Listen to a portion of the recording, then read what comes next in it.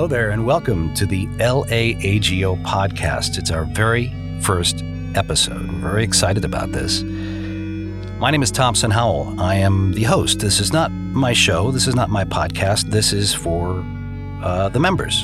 And we're going to spend some time each episode having a loosely structured conversation with one of the members of the LA chapter, just to get to know each other a little better and listen to our stories about the organ and how we first came to the organ and fell in love with it and why we stick with it now.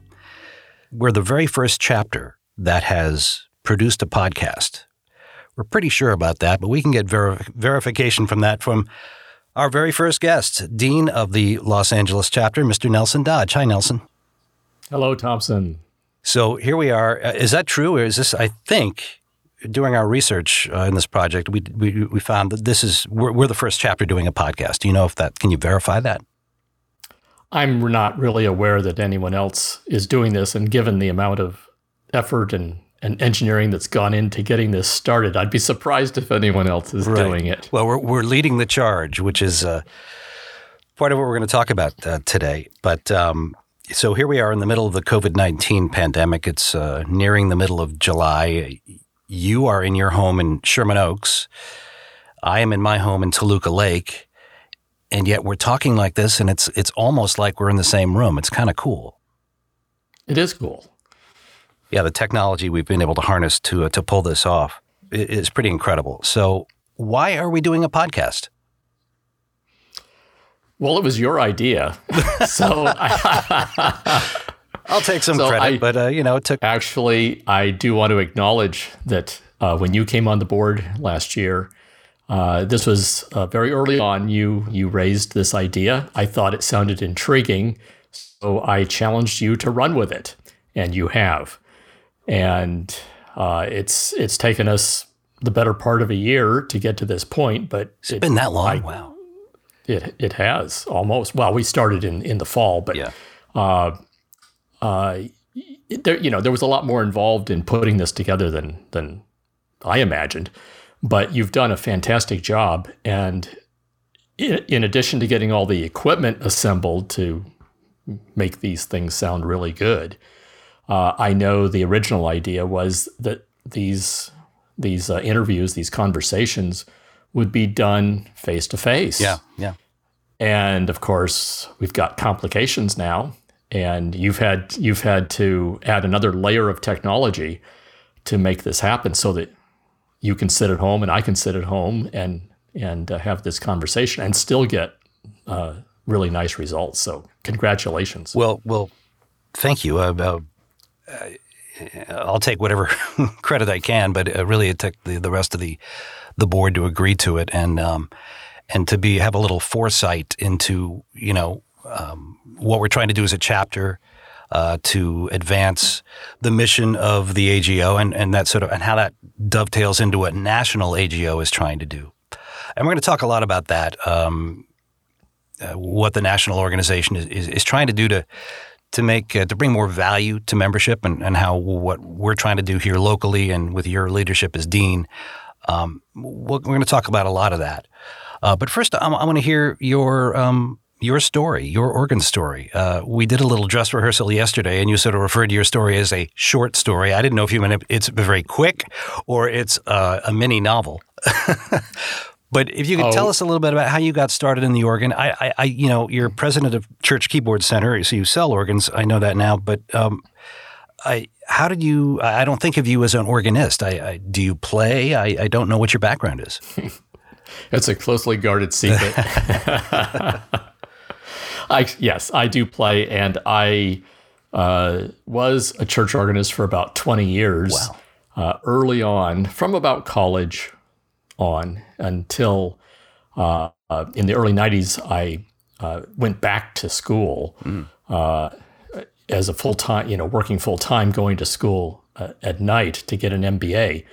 And that was a rather large commitment of time. So I couldn't handle the part-time organist job, work full-time, and go to school for 2 years like that. So that's when my organist career ended. Mm-hmm. And honestly, I haven't looked back. I enjoy selling organs and being able to work with so many great organists and supporting all you guys and ladies. It's a lot of fun. But to answer your first question, my introduction to the organ, I said it was a short story. It's short. My very earliest memories are of my mother playing organ at church before I was even in school. Huh. And that was actually a pump organ or reed organ. A reed organ, sure. Not really an organ as we think of it. But we soon graduated and moved to a larger church that had a brand new Hammond B3. Actually, it was a C3. Now, where did you grow up? Did you grow up in Southern California? No, this was upstate New York, up in the farm country. Oh, wow. Adirondack kind of area? Yeah. Just near there. And this brand new Hammond organ was kind of amazing to me. But the pastor was actually quite a performer. He played the Hammond style and very impressive. And but I had no connection with the keyboard playing. I was just an observer. But then moving to Southern California when I was in grade school, we landed in another church that had the same Hammond organ, and I started taking piano lessons and got into it, and was very drawn to the organ very early on. And the break for me came when I went into high school, in a private high school in Newbury Park that had a small pipe organ. Oh, wow. And I immediately signed up for organ lessons and put in many, many, many hours in the chapel playing that organ, much more than I was supposed to. But I was just really enjoying it, and moved on, started playing for churches. I really honestly abandoned organ lessons after that year and just played. So my training was largely in the field, in the trenches, working with choirs and pastors and music directors for about 20 years.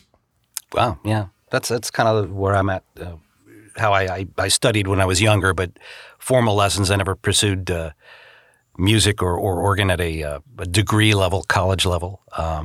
We obviously have a lot of colleagues who've got far greater musical educations than either of us, which keeps me curious, I think, trying to learn more and find out more as time goes on.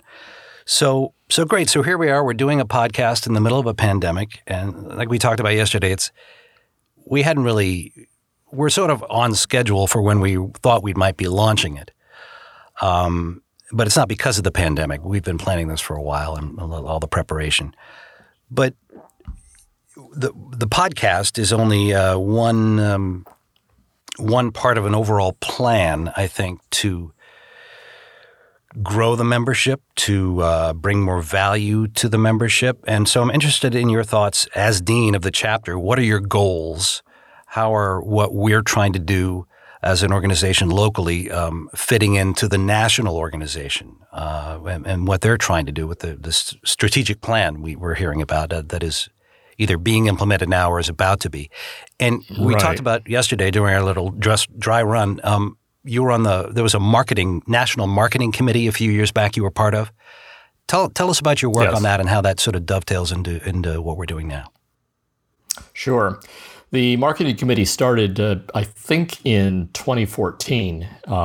It was a new committee of 5 members nationally, and was invited to be part of that quite by surprise. But I have a marketing background, so somebody found out, and put you to work.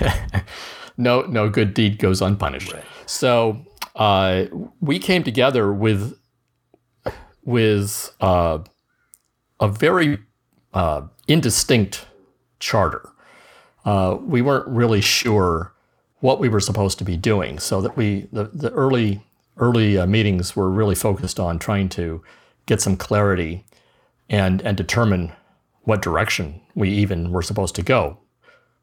But the impetus coming from National Council to form the committee was being driven by the steady and accelerating, I should say, decline in membership over the past several years. It was becoming rather alarming, actually. So, some people realize, maybe we need to figure out how to market AGO to organists. So that's what kicked it off. Were you able to identify particular reasons why the membership was dropping? Is it just natural attrition, or were there other reasons? Initially, we really didn't have. We had our suspicions, but that's not good enough. So once we kind of got our thoughts together, we very quickly came up with the idea that we need to know what's really going on. We need data. Yeah. So we put together a survey, a rather extensive survey that was conducted online with the membership and also recently depart or expired members. And we had about a third of the national membership participate in this survey. It was a massive amount of data. That's pretty good. I mean, return rate is pretty good. Over 5,000 participants. So that gave us a very high level of confidence in what the data was showing us. And we had some very expert assistance in assembling all of that and analyzing the data, which resulted in a 100-page report that is still available for download from the national website.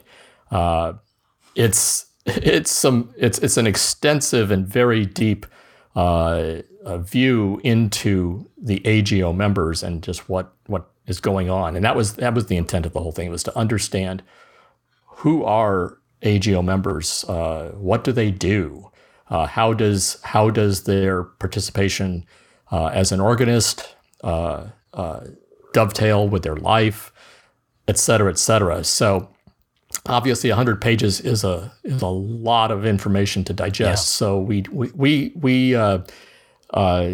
skinnied that down to three 4 or 5 page reports that were published in TAO in the spring of 2016. And you might remember seeing some of that. Again, it was a lot of charts and data, but really simplified so that it would be very understandable. And that view of the whole survey was given to the National Council in early 2015. And then over the course of that year, the marketing committee proceeded, based on our learning from all of that, to draft the new mission statement, along with a vision statement and our values. We came up with quite a more extensive document than the previous mission statement was by itself. And that new mission was adopted in early 2016, just before the national convention. Sure. Well, I see. I don't have it in front of me now. I can't quote it word for word, but it seems pretty simple and straightforward, as I recall. It's like, here's our mission. It's to foster a community of musicians who advance the pipe organ and its music. Well, I happen to have it handy, so I'm going to read it. Just prepared. We like a prepared guest. Well, need to make the point. So, the mission of the American Guild of Organists is to foster a thriving community of musicians who share their knowledge and inspire passion for the organ. So yes, as you said, it's simple, it's broad, but it points the direction that the AGO intends to go.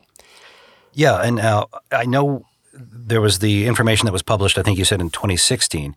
I was reading some recent issue of I'm always a couple months behind, of TAO, the American Organist, the organization's magazine, and they there was a more recent membership survey that I remember taking online. Was that part of the same thing, or is that a different survey? Actually, yes, good question. Our work, once the marketing committee had accomplished framing this new mission and all of the other supporting ideas that went with that, we were a little exhausted. Yeah.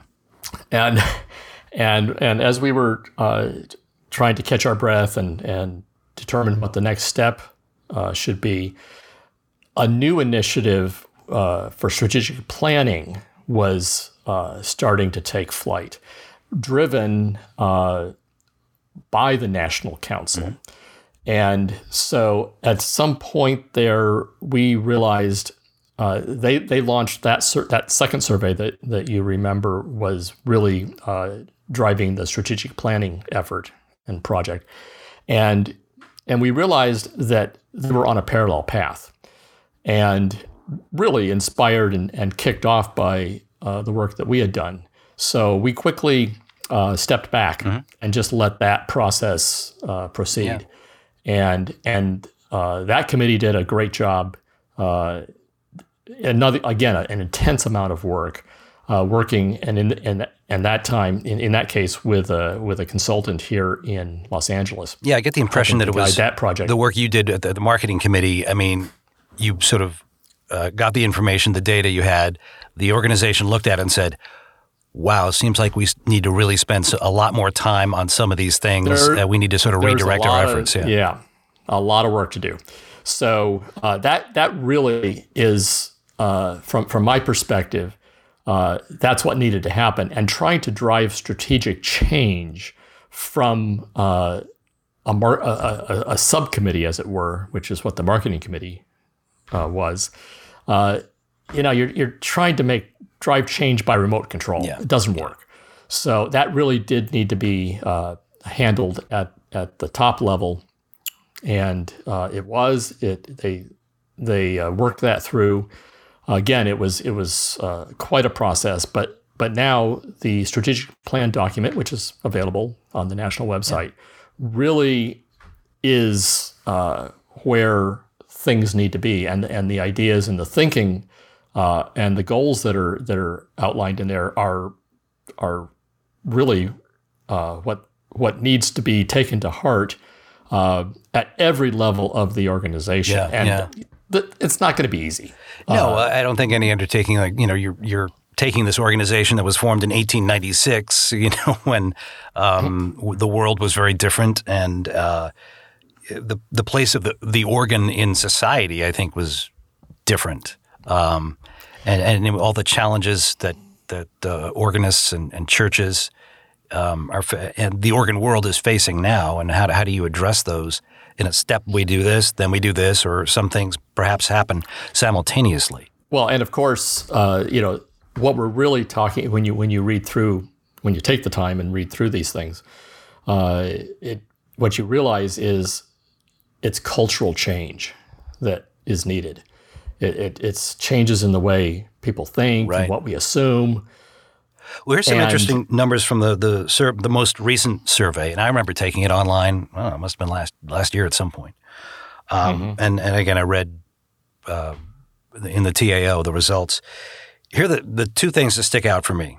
58% of the membership are between the ages of 60 and 79. Yes. 12% of the membership are under the age of 40. Now, It seems to me that we're weighted a little heavy at the upper end of our natural lifespans and less on the lower end. And it seems to me if we're going to grow as an organization, we have to find a way to encourage newer, younger members to join. Precisely. Yeah. And that was our suspicion, of course, just anecdotally when the marketing committee started out. But the survey got the hard numbers to show that the demographics were not in the organization's favor. Basically, members are aging out and dying, and not being replaced by in the same numbers with younger members. Now, all of that said, I think here in Los Angeles, we have a somewhat skewed perspective on AGO membership, which would not be the only thing that Los Angeles probably doesn't experience the same way. Sunshine gets there as the rest of the world. But I think looking at our membership in LA, you have to realize is one of the largest chapters in the country. How many are we about? Total just a little under 300. 300, okay. So this puts us in the top 10 chapters, certainly, up there with other large chapters like New York and Chicago, San Francisco. But so given the size of the chapter, I think statistically speaking, it's a good cross section for the area, and I'm actually quite pleased and proud of the number of younger members that we have, and we're engaging them. The board, our executive committee now is a little skewed to the younger members. Mm-hmm. So I think we're at the forefront of shaping what an AGO chapter can be and might look like. Well, it's good that we're leading the way in that regard. And you mentioned the younger median or average age or whatever of the executive committee now, and our membership is he still Zach Neufeld? Is he still a membership coordinator? He's now on the board, but is he still operating that role? And Zach is in his early to mid 30s. And I remember at one of our meetings, maybe it was in January, when we were talking more seriously about the podcast, he said, absolutely, a podcast will help me to attract younger members into the organization.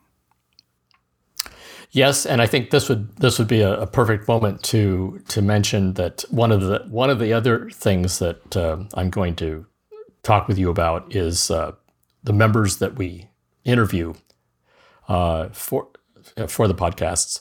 I want to make sure that we talk to some of our oldest and longest standing members and capture their stories, because in many cases, some of them are not able to be active at this point. Right. And so we've got all these younger members who don't even know their names. They don't know who these people are. Yeah. And many of them, past deans, other officers, years and years and years of service to the chapter. But that's, shall we say, before our time for many of us. Right. So, yeah, I've only been a member 10, 12 years, I think. And, obviously recognized as a long history of the chapter before I signed up. Yes. So in that sense, I think we have a little bit of an issue with what I like to call the tribal knowledge. We have a little tendency here, I think, of different generations becoming disconnected. And, I go back and look at some of the past deans from 30 or 40 years ago, and there's prestigious names. Yeah, it's a who's who of people in the organ and church world. Right. And I just think about, wow, those are big people to follow. But I didn't even know them. I wasn't here then. So yeah, I didn't have that opportunity to see them in action and mentor with them and so on. So that's a little bit of what I'm hopeful that these podcasts can help us with to pull some of the history out and get the younger members more connected with our the legacy that is here. It's not quite a sidetrack here, but let's talk about Organ Fest 2020, which is coming up in now. I don't know if this episode of the podcast will be published before that event happens, but let's talk generally about Organ Fest and that, because that seems to be another way the organization nationally is trying to reach out in lieu of having the national convention, which would have happened in Atlanta this past summer. I think this past week. I guess it is. Yeah, we're in July. When it was supposed to happen. Lost track of time. And so the impetus for the Premier Organ Fest 2020 is the fact that the national convention was canceled, yet so much work had been done.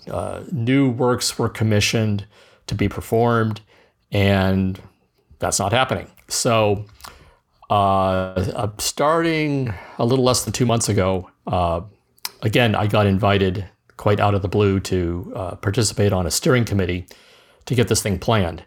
And in short, it's a series of 5 evenings. It'll be a live streamed video, not a live performance, but a pre-produced video that's live streamed. Mm-hmm. 5 evenings, Monday through Friday, that will showcase these premieres with various organists performing all over the world, actually, because some of them are in Europe, so they were recorded there and videotaped, and that's what will be in the broadcast. This is Monday, July 20th through Friday the 24th. Is that right? That's right. Okay, yes, good. And also interspersed through the 5 evenings will be the various parts and pieces of what would normally have been the annual meeting. So various presentations and some awards and so on. So it's going to be a fun thing. And each evening will be a different regional meeting that is being done by Zoom. So the regional meetings that will happen right next to these live stream videos will be live. And I think that the Western region meeting is either on Sunday or Monday. I got an email from Matthew Bird about that. Yeah, but I didn't. So the whole thing is being well marketed. We're making sure of that. Good, because this is very different. It's not something members would have done before or would be expecting. So yes, there's a lot of Facebook marketing because, by the way, these live streams are open. We're viewing this as somewhat of a recruitment and publicity. Yeah, you don't have to be a member to view them. They'll open to the general public. Exactly. So there's a lot of Facebook marketing going on to attract people to these live streams. And of course, members are getting the emails to let them know. I can only assume it's going to be incredibly successful. And I say that based on, our chapter live streaming of Aaron David Miller's concert in San Marino in March, which, you and Kevin Cartwright and a few others had a hand in throwing together in about 24 hours. And talk a little bit about that, because we were all a little hesitant about, should we do it? Should we not do it? We need to cancel the dinner, but we want to go ahead with the program because, and maybe it's an opportunity to bring more people in because, well, you tell the story.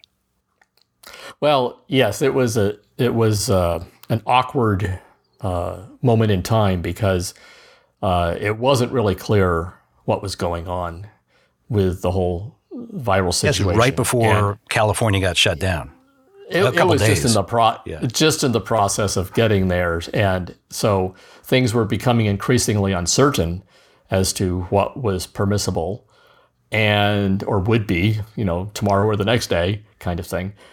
So, but I was a little bullish, I'll admit. I did not want to just fold. Aaron David Miller was already here. He was ready to go. Right. And so we said, okay, we're going to do it, but we're going to be careful. And we were, but we scrambled together the live stream with not ever having done that or even thought about it. So we did do a little practice session the day before to make sure things would work. And we did it with an iPhone, using the cell phone audio. Yeah, it sounded pretty good. Audio. I thought it sounded really good, all things considered. I was pretty impressed how good it sounded, but what really the real surprise was the reaction that we got, and people. We were just getting comments, and I was getting personal emails from people all over thanking us for doing that. People who non-members in some cases, but members who don't often come to meetings or can't or weren't able to attend, and certainly weren't able to attend under those circumstances. So the impact that we had with that was surprised me way beyond expectations. So that has actually got us now thinking and talking about how do we continue doing this as we start up the new season in the fall. Yeah, well, necessity is the mother of invention, isn't that what they say? And it's kind of funny in an odd way that, here we scrambled together this live stream that was incredibly successful. I remember watching it.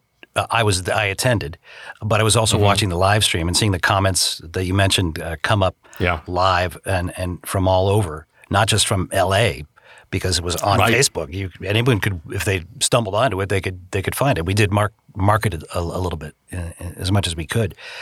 Yes, but so going forward, this has really flipped my thinking around from doing this of necessity, which I suspect there's going to continue to be necessity to do this with limited gatherings, through the rest of this year.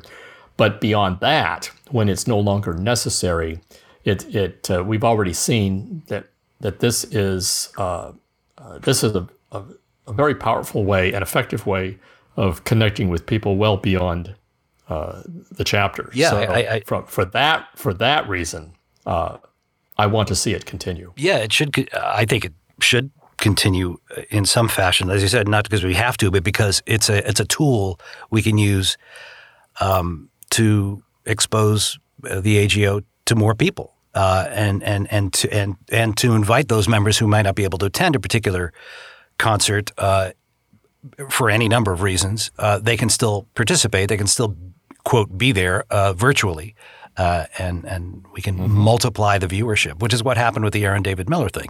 I think there were about 70 people watching live at any one time, somewhere around there, while it was happening. But then how many views has it gotten now? Probably way more than that. Yeah, good point. I haven't looked recently, but yes, but we did have, we probably had the virtual audience or the online audience was twice what the size of the audience in the room was. And then look how the, that live stream, and then little did we know, California was going to get shut down. Churches were going to have to, develop their own, if they were going to do services, they were going to have to be virtual services. So every church musician I know is figuring out, on the fly, the technology of how to pull together a virtual service. They started out kind of rudimentary, and then, you and others. I was talking to our new board member and our friend John West last week, and he was saying, and he works at Hollywood United Methodist Church, which is the big church here in LA, right at the corner of Highland and Franklin. And he said, it's amazing the exposure the church has had with their virtual services. I mean, they're a pretty big place to begin with, big campus. Yeah. But he says the number of people who viewed their services, and I'm sure this is true of most other churches who are doing virtual services, has been remarkable. It's had a big impact. Well, and a lot of churches, so many that I talk to also, because many have been calling me about how to get their organ tied into these broadcasts and make it sound good, which is pretty easy to do with a digital organ. But they've all discovered the same thing, that their reach into the community and beyond their local community is significant. And I think from what I'm hearing, a lot of them can plan to continue live streaming or broadcasting their services going forward. So, it's an interesting time to see all this change in the way we think about these things. But it works on both sides too, because when everybody is stuck at home or very, very hesitant to be out and about, that forces all of us to think about how we're doing things and how we're participating and it makes us much more willing to work with some of these technologies that might be less than optimal for, we prefer to see people face to face, but when you can't, this is pretty good. And we don't want to encourage people not to come to meetings or concerts. At the same time, maybe there's a way we'll be able to work it out so we can take advantage of the technology to use it either from time to time or to enhance the concert experience somehow. Well, and that's a fundamental problem that the LA chapter has, where we cover a large geography. Yeah. So when we do have a meeting, it's convenient for some, but the majority, it's not convenient geographically. So, and that's not going to change. It's always going to be a big spread out place, right. and especially if we have a growing membership, a nice problem to have. Making the programming more accessible online keeps us connected, or it enables all members to stay connected and participate, regardless of where the physical meeting might actually be. Right. Yeah, and that the connection, I think, is part of why we're doing the podcast, and we'll undertake some other ventures to bring the membership together. Yes, we're spread out geographically. We can't always be together, especially in these particular times that we're in. Yeah. So I do have to just add a caveat. The ability to be connected and participate, or at least to enjoy the programming that we do virtually, should not be thought of as a reason to not maintain and continue your membership.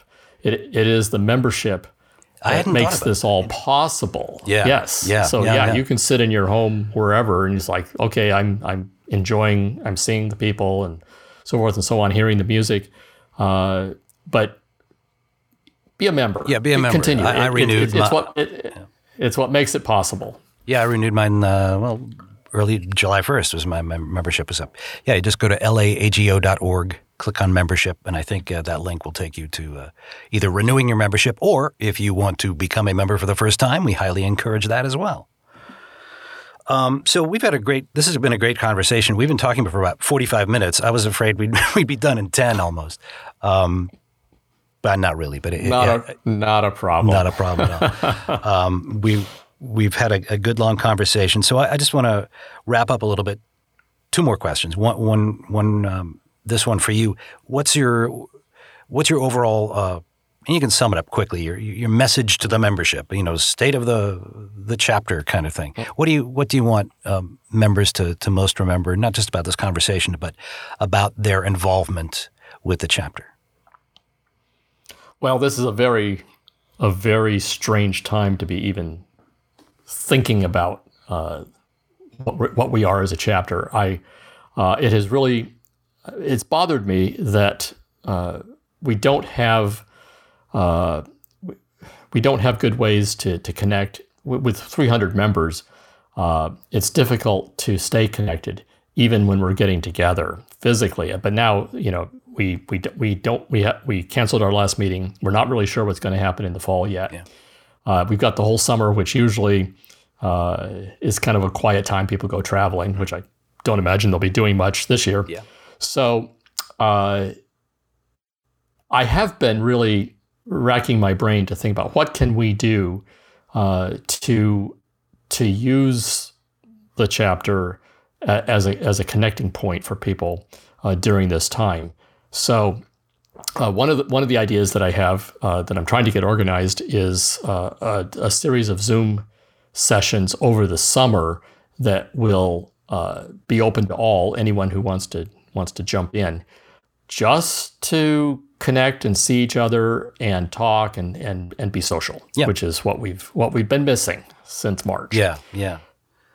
Well, we look forward to hearing how those plans evolve. I mean, we're in mid-July now, so hopefully we can pull some things together either later this month or August. It's not going to be a big formal thing. It's really more informal and just for fun. Yeah. So, well, I do a Zoom meeting with my family every couple of weeks. My mom organizes it. she's she's 79 years old and she's using Zoom like a pro. So I guess to wrap things up, and I'm stealing this idea from another podcast I heard just when I started investigating podcasts. I realized I didn't really listen to any. But a friend of mine does, I think this is where I got the idea. A friend of mine does one that's voiceover related because my primary career is as a voice actor in addition to being an organist. And his last question was, hey, guest, do you have any questions for me? Oh, that's a good one. Yeah. Well, if you don't, that's fine. But if you do, well, actually, yes. What made you think of doing this? I know you, as you said, your day job is voiceover. Yeah. So this is what you do. You talk into a microphone and it sounds great. And again, congratulations for working out the technology to do this podcast, because the test that I listened to sounded fantastic. Yeah. But what were you thinking when you suggested we do this? So I studied music when I was younger, piano first and then organ. And about halfway through high school, and I studied with back in the Boston area where I grew up. About halfway through high school, I got the acting bug. So I started participating more in theater and things like that in high school, and went on to get my college degree at Northwestern in theater. But I left my formal music studies kind of behind. When I moved out to LA from Chicago, where I lived for 25 years, in October of 2006, I started getting the organ itch again. I said, I miss doing that. I miss practicing. All I wanted to do was practice for myself. You know what I mean? So I found a church nearby where I lived, and we agreed to some practice time. I said, well, you might want to fill in for our main organist over the summer. And so I started getting involved that way, and they realized, oh, he's pretty good. Maybe we can bring him on. So this is when I met John West, our friend John, at St. Thomas the Apostle. This is almost 11 years ago, I think. And I ended up becoming assistant organist. Anyway, that led to a lot of other things. What I've realized more recently is that it is hard for me to have a regular church job because voiceover takes so much time. So I do a lot of filling in. I sort of have a niche as a fill-in person. But I got on the board and I realized I have a passion for this thing, and I realized the organ is, I want to say, struggling. I mean, it seems like fewer and fewer churches some are just discarding their organs and doing praise band. Some don't use the organ very much at all. I think there's a perception that, now maybe it's because the organ is so closely associated with religion that people don't want to deal with the organ. I don't know, but I wanted to try and find a way to not see it go away, with fewer and fewer organ majors, I think, enrolling in music schools every year. And figure out what can I do to bring in new members. And as we've seen from these statistics we talked about earlier, if our organization is on 12% or under 40, that number needs to grow. And that number will only grow if the organ is a viable thing in the lives of people. So, and I figured the podcast is, as we talked earlier, is a way to make the connections, to hear the stories of the members, and to hopefully in a way that can engage younger people who are either currently organists or are not members. Well, let's interview some young organists and some students and find out what they're thinking and why they're even pursuing that. Absolutely. Because we do have them, and I'd love to hear those stories. Yeah, I would too. And it's, are you a member of the AGO? Or if you're not, why not? And that's a whole nother podcast. And I might drag Zach Neufeld in here for his thoughts on all that at some point. But the podcast is a tool, and I think the more we hear our collective stories, there's going to be a similar through line. The passion for the organ. When we first heard one and went, wow, that's kind of cool. I want to find out more about that, and then I want to start learning how to play that and use all these buttons and keys and pedals and switches and stuff. So, anyway, thanks. We finally got our first episode out here. Thanks for for agreeing to come on. It only makes sense. You're the dean of the chapter. You should be the first guest. And now we've sort of laid out why we're doing what we're doing, and there's plans to do a lot more. And I'm looking forward to Oregon Fest in a week and a half, whatever it is, coming up here. And thanks for your time. You're welcome. Thank you. The LAAGO podcast is produced by the Los Angeles chapter of the American Guild of Organists. Every episode is available on the chapter website at laago.org or by subscription wherever you get your podcasts. Also, make sure we have your email address so we can notify you when new episodes become available. Just click on Contact Us on the website and send us a message. You can also sign up for an account that'll give you access to both the membership directory and the jobs list. Our thanks to Carson Kuhlman for letting us use his performance of late longtime chapter member Wilbur Held's Air as our theme music. I'm Thompson Howell. Thanks for listening, and we'll talk to you next time.